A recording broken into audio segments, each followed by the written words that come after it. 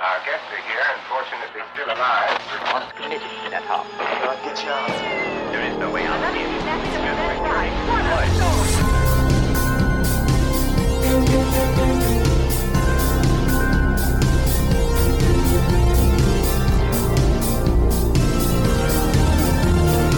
Say no to drugs and stay out of the basement. You're listening to Final Girl Friday. Welcome to Final Girl Friday. My name is Molly, and I like scary movies. I get a little extra kick out of using that intro when it's for an episode where I'm talking about a Scream movie. I just got back from watching Scream 5. A guy named Billy Loomis and his friend carved up a bunch of high school kids while wearing this Halloween ghost mask. And every decade or so, some idiot gets the bright idea to put on the mask, kill his friends, and get famous too.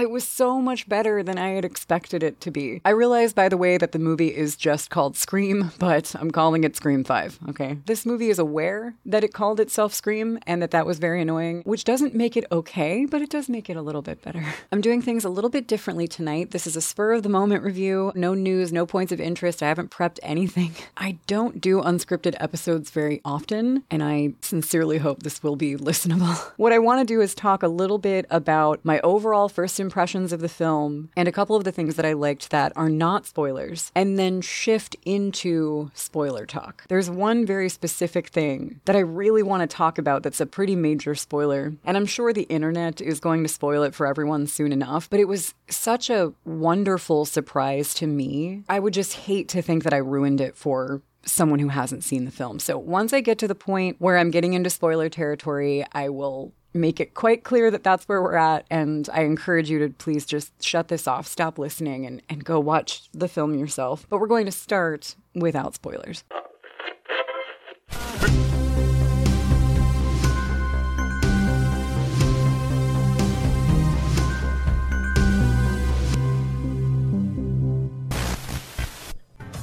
So Scream 5, directed by Matt Bettinelli-Olpin and Tyler Gillette, who brought us Ready or Not, and written by James Vanderbilt and Guy Busick. Obviously, it's the first Scream film without Wes Craven in the director's chair, and it's one of the only Scream movies not written by Kevin Williamson. The story centers around a young woman named Sam, who left Woodsboro after getting into kind of a slew of trouble in the wake of her parents' divorce. Her younger sister Tara and Tara's friend group are being terrorized by a killer at the start of the film, which brings Sam back to Woodsboro. And once back, a lot of things come to light about her past, including its connection to the events of the first Scream. You have the new generation of Woodsboro residents, most of whom are in one way or another related to characters from the first Scream or connected to them in some way. I really enjoyed that. I feel like they played up the small town aspect of Woodsboro better in this film than I think they have in any of them. In the first Scream, you did have a sense that Woodsboro was a tight-knit community. But I think you feel it even more in Scream 5. So you have that new generation, and then you have the legacy characters, Sid,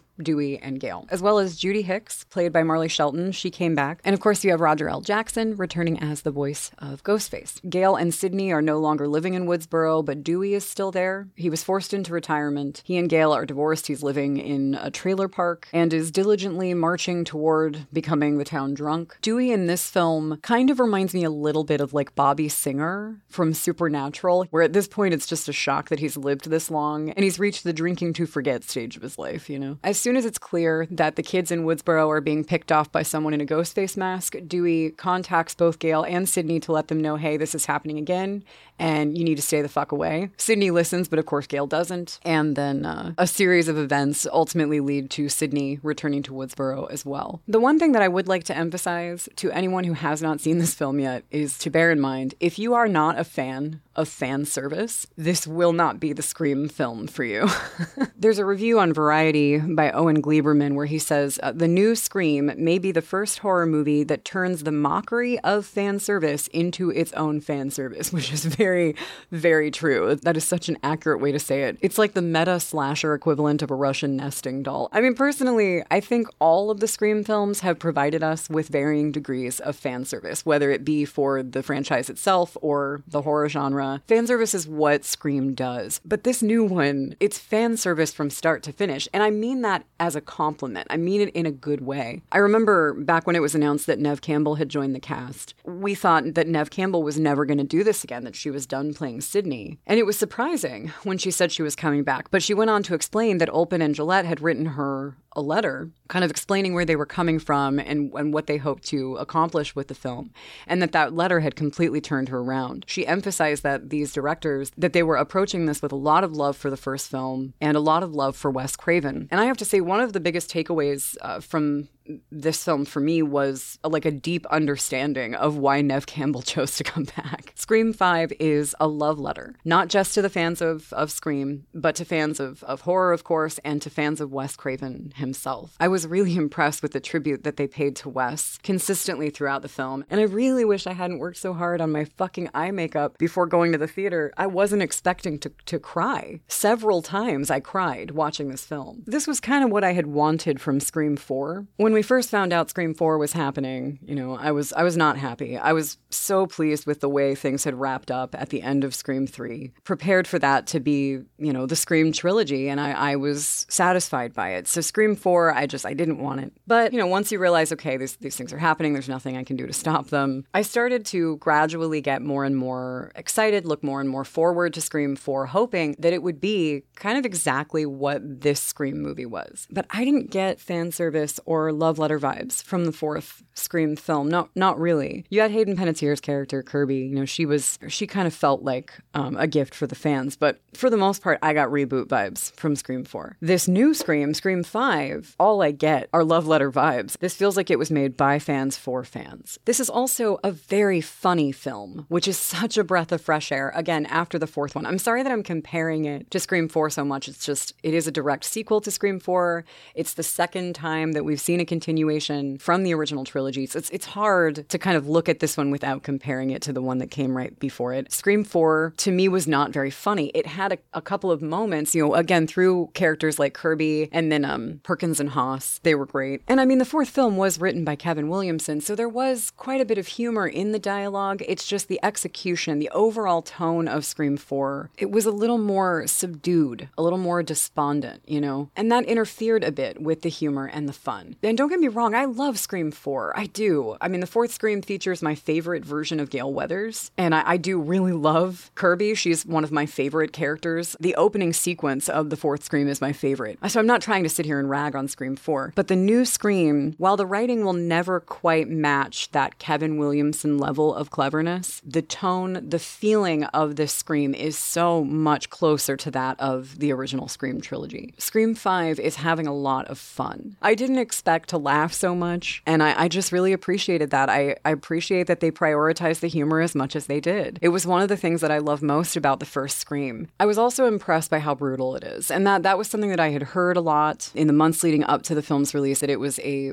more violent, a more shocking and brutal Scream film than we had seen in a long time, and that is also true. I wouldn't say that it's necessarily shocking on the gore front. I think that Scream 4 was much gorier than this one, but the kills in this one are the most brutal that we've seen so far. There is a distinct harshness to the way that Ghostface kills in this movie, and I fucking love that. Most of the kills are actually unceremonious. In that sense, it feels so much more grown up than the previous films. And I love that Roger L. Jackson has really returned to his roots in terms of his performance of Ghostface. He sounds a lot more like he did in the first Scream film. Especially the opening scene, it takes Tara a very, very long time to realize that she's talking to a serial killer. And it was just really great to see them kind of return to that. Now, I know that I've been singing a lot of praises, and I do feel that the film deserves every last one. I really enjoy this movie, but it isn't a perfect movie. One of the things that disappointed me about it was a personal thing. I really wanted to see a specific character brought back. That character was not brought back. It's not the film's fault. And they did make up for it immensely, which I'll get into in the spoiler portion of this review. So I don't really feel like it's a fair criticism to say, oh, well, they could have brought this character back, but they didn't. But the other flaw that I feel the film has is just a couple of days ago, I took a step back and asked myself, what is it exactly that I hope to get out of this movie? What do I hope to walk away with? I wanted it to scare me. The slasher subgenre is my favorite. It's the one that I watch the most often. It's the one with which I'm most familiar. Given the formulaic nature of slasher films and how predictable even the most subversive ones are, I don't really get scared by most slasher films in any kind of consistent way. And so typically when I'm considering how scary a slasher film is, I'm looking at moments. And with the Scream films especially, each one of them features at least one moment where my heart drops into my stomach. The most notable for me is in the third Scream film, actually.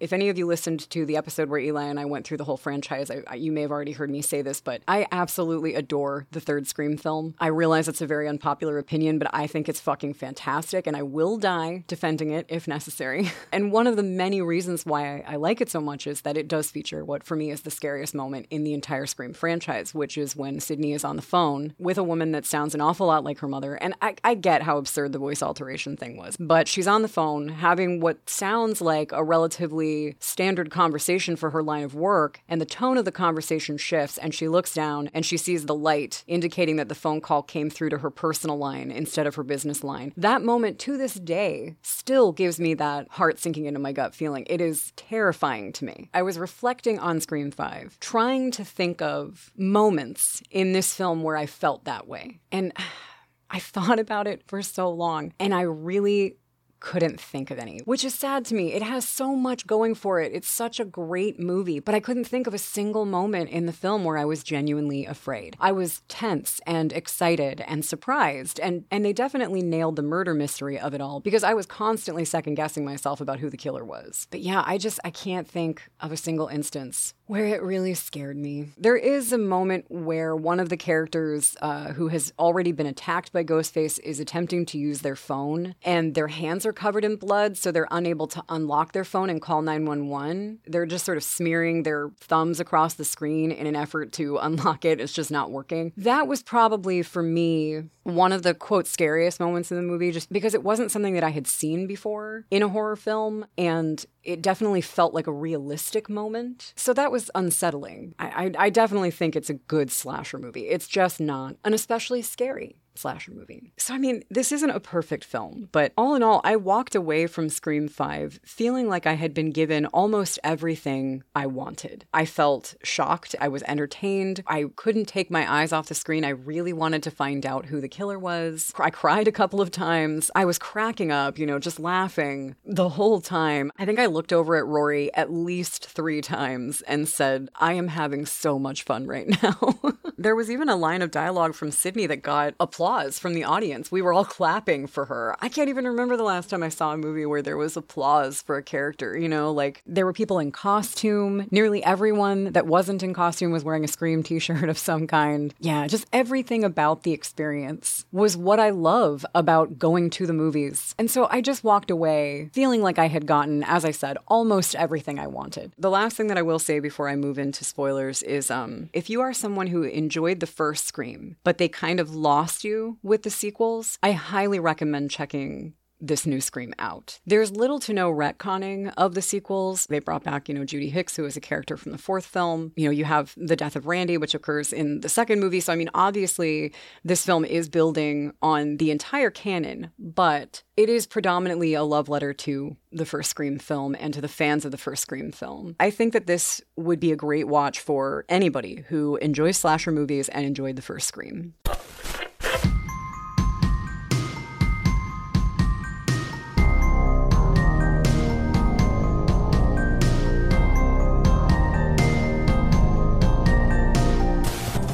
All right, so last chance. From this point forward, if you have not seen Scream 5, proceed with extreme caution because I'm about to spoil everything in it. First and foremost, I have to talk about the thing that shocked me the most. Back in 2013-ish, Kevin Williamson revealed his original vision for the plot to Scream 3. How he described that original vision was this, and I'm taking this from an article on Bloody Disgusting. In my original story for Scream 3, the killers were basically a fan club of Woodsboro kids that had formed because of Stab 1 and 2. They were all doing the killings, and the big surprise of the movie was when Sidney walked into the house after Ghostface had killed everyone, and they all rose up. None of them were actually dead, and they had planned the whole thing. The motive was their quest for fame. They were trying to top Sidney's Woodsboro story so they could be the legacy of their hometown. So that idea eventually became a series called The Following, starring Kevin Bacon. I don't know if it's because of The Following that the actual fan club concept was never really worked into a Scream film, but I'll tell you,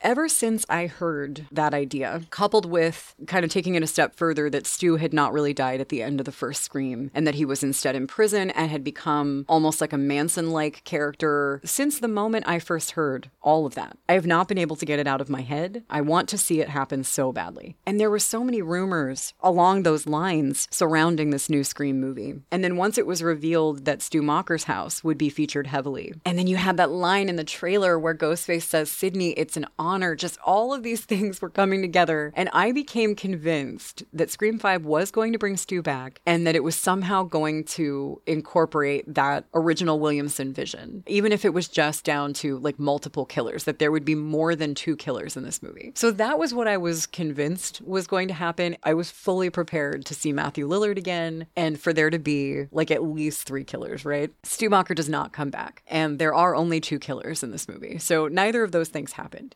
However, as disappointed as I might have been under normal circumstances, they made up for it beautifully by bringing Billy fucking Loomis back, which I was just not expecting. What really kills me about this is it was a deliberate misdirect, because I know I'm not even remotely the only person who had thought that Stu might be coming back even before we saw his house featured so heavily in the trailers. I was not the only person who was expecting to see Stu, and they knew that. And they used it to their advantage. The moment that they reveal Skeet Ulrich, all is forgiven. Even that line in the trailer, the "it's an honor" thing, that was so cleverly used. Ghostface doesn't say that to Sidney in that context. They created an entirely new context for the trailer, which was suggestive of a fan club concept that doesn't exist in the film. So yeah, they did a great job of toying with audience expectations, and then they made up for it in a way I never saw coming. Obviously, Billy dies at the end of the first Scream. It's not like they've resurrected him or that he's come back as a ghost in the literal sense, but it is revealed to us that our main character, Sam, is the daughter of Billy Loomis. She's kind of plagued with fear of becoming him, of growing up to be just like him, and that fear, that anxiety causes these invasive visions of Billy. So when it first happened, I felt like I was going to have a fucking heart attack. I really wish that they hadn't digitally de-aged Skeet Ulrich, just because I'm not a fan of that technology. It didn't look terrible. The longer you look at it, the more obvious it is that it's digital, but the main issue that I have with digital de-aging is that, like all CG, it's not going to age well. So all I can think about is how in a few years it's going to look like shit. So that kind of bummed me out, but it's still Skeet, and it is so much fun to see him in the role of Billy for the first time since 96. That was the thing I was most looking forward to talking about, was just how happy I was that they chose to bring Billy back. And I think that in terms of the story, they chose a great way to work him back in. I do wish that they had done something differently at the end. Roy and I were talking about this last night. I think he was the one who first suggested it. I hadn't really thought about it like this, but it would have been great if they had ended on a note of, is Billy's influence on Sam a good thing or a bad thing? I kind of wish that they had left it open. Not that I want to encourage the creation of more Scream movies, but in this particular case, I think it would have worked a little bit better than the more kind of heartwarming ending that we got. Because at the end of the film, Sam approaches Sidney and says, am I going to be okay? And Sidney says, eventually. And that was very sweet. And it was a nice passing of the torch moment between the final girls. But I think it would have been disturbing and fun if after she had walked away from that, we see that sort of ghost ghost of Billy is still with her and that it's kind of up in the air. Sam kills the ever-living fuck out of Richie in this movie, you know? She doesn't just shoot him precautiously. Sam brutalizes Richie. So I think it would have been just really great if they had played that up a bit more, that maybe she is going to turn out just like her dad. Another thing that I wanted to make sure I mentioned is how impressed I was with Jack Quaid, who plays Richie, one of the two killers in the film. I think Meg Ryan and Dennis Quaid being two of the most wholesome American actors of the 90s, and then to take their child and cast him as one of the killers in this specific movie was just, it was brilliant, man. It was a brilliant decision because it does exactly what it should do. You know he's one of the killers. Like, you just know it. There's no way that he's not. But he's so charming and so likable that throughout the film, I kept kind of just like stepping back and being like, wait, is he okay? Am I really right about this, or is it too obvious? They made it so obvious that he was the killer that it looped back around and became mysterious. It's such a delicate line, such a difficult thing to accomplish, and I think they really pulled it off. And Jack Quaid was just so entertaining. He was so funny. He seemed very comfortable in the role and with the dialogue. He had great chemistry with almost everyone in the cast, except, ironically, Amber, his partner. She was the one character that I felt he didn't really have much chemistry with. I would say Richie is one of the most entertaining killers that the franchise has ever seen. That being said, I'm not a fan of his or Amber's motives. I think they're the worst motives that we've seen thus far. So we have two extremes here. We have a really entertaining killer with a really crappy motive. And that dichotomy spurred some discussion between Rory and me. We actually ended up sitting down and ranking the Scream killers in two separate categories, one being entertainment value and the other being motive. Looking at my lists, in terms of entertainment value, Richie is right up there at the top, just beneath Stu.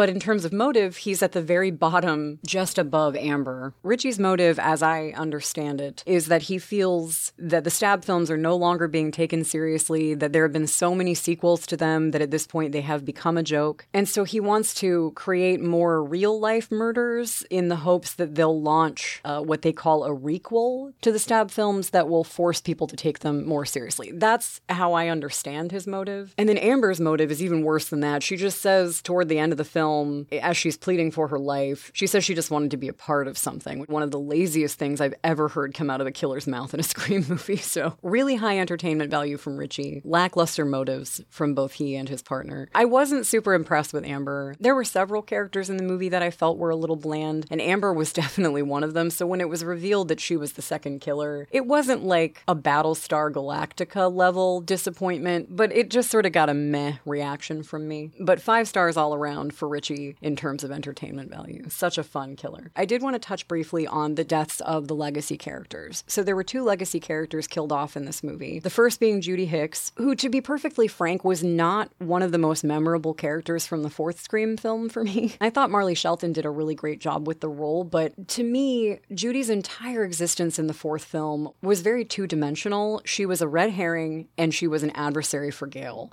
And not only was she an adversary for Gale, but she was one of my least favorite kinds of adversaries. I'm not a fan of women bickering over men in movies. I find it so incredibly boring. So although there was a little bit of cute banter between Gale and Judy, she really didn't do it for me. So I was a little indifferent to her being brought back for Scream 5. And admittedly, her death didn't really have much of an emotional impact on me. However, I did really enjoy everything leading up to and surrounding her and her son's deaths. I thought that the whole sequence was tense and exciting. There were some really funny moments, particularly with her son, with Wes. And the fact that she was killed in broad daylight on her front lawn, it was brutal. So despite my feelings about her in the 4th film, I was a fan of how they utilized her in this one. As cannon fodder for Ghostface, she was great. But then, of course, on the flip side of that, you have the death of Dewey Riley. This was not an easy death. Of the 3 main legacy characters, I think they went with the lesser of 3 evils in choosing who to kill off. There's no way around it. It sucks. It really sucks to see him go. But I think the reason why I feel it's the lesser of 3 evils is mostly that losing him does bring Sydney and Gale together in a way that we really haven't seen them much. In the films that came before this one, we got so many moments with Jess, Dewey, and Gale, and we got a pretty big handful of moments with Dewey and Sydney. This is really one of the only times that we get to see our two heroines working alongside each other. And we get some really great moments between the two of them in the wake of Dewey's death, as well as a couple of wonderful moments from Gale just by herself. Watching her break down over Dewey's death hit me so hard. That was one of the moments that made me cry. And then there's a moment in the lobby of the hospital where she's sitting there alone, looking out the window, reflecting. And it's a very vulnerable moment for Gale Weathers, one that we really haven't seen very often. Oh my God. And when Gale is confronting Amber, and she says to her, "You killed my best friend," I was done.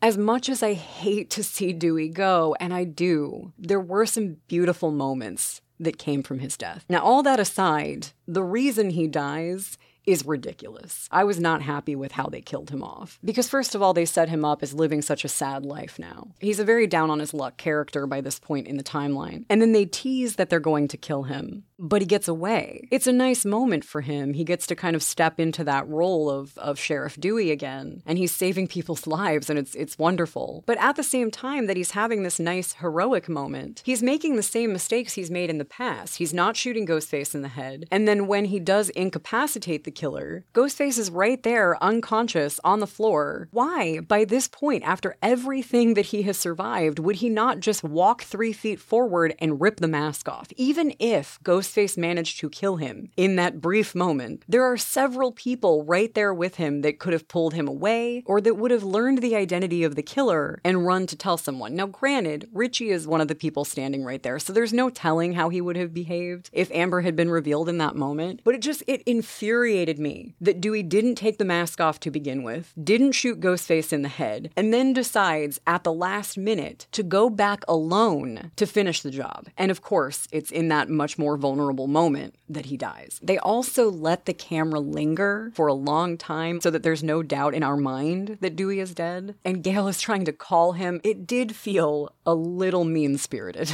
Just a touch mean. So yeah, I think that would probably be my biggest complaint. I'm not angry that they killed Dewey, but I am disappointed with the way they chose to do it. In spite of that, and the other criticisms I've made, I really do think that this is a damn fine installment in the Scream franchise. If you had asked me prior to seeing this if I wanted a Scream 6, I would have said absolutely not. No question about it. But the original cast has said that they would be happy to keep going as long as there's a demand for it. I don't need more Scream movies. I haven't needed more Scream movies since the third one ended. But seeing this one and loving it as much as I did, if Olpen and Gillette were attached to the project and what's left of the original cast wanted to come back, I don't think I would be too terribly distraught if they decided to make another one. There's so much more that I wanted to talk about, all the Easter eggs and how much I loved Chad and Mindy Meeks. Oh God, and I forgot to mention Heather Matarazzo coming back as Randy's sister. There's so much. Hopefully someday in the future, I can do a deep dive of this film. We can talk about it for a much longer period of time. But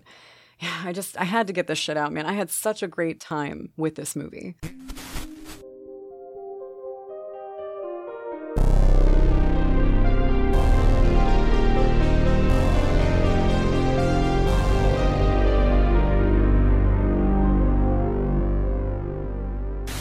I hope you guys enjoyed this impromptu review. I'm kind of testing the waters with these shorter, unscripted episodes. If you didn't hate it and you think you'd like to hear more of them, please reach out to me and let me know. Conversely, if you would prefer I never do something like this again, I'd like to know that too. Feedback is appreciated. Speaking of which, have you seen Scream 5? What are your thoughts on it? Were you a fan of Richie? Did you cry when Dewey died? There's no shame. I think we all did. Were you equally shocked and dumbfounded that Billy Loomis came back? Let's keep this conversation going. If you're new here, there are a number of ways you can get a hold of me. You can look me up on the Slasher app. My username is Final Girl Friday. Instagram at Molly Oblivion. Or if you prefer old school correspondence, you can email me at finalgirlconfessions@gmail.com. If you're a fan of this podcast and you feel compelled to support its growth financially, you can head over to buymeacoffee.com/Final Girl Friday and kick in a couple of bucks. But no pressure. As always, I'm just happy you're here and listening. I'll be back soon talking about something. I don't know what. In the meantime, stay safe, stay sane, don't fuck with the original, and until next time, creep it real.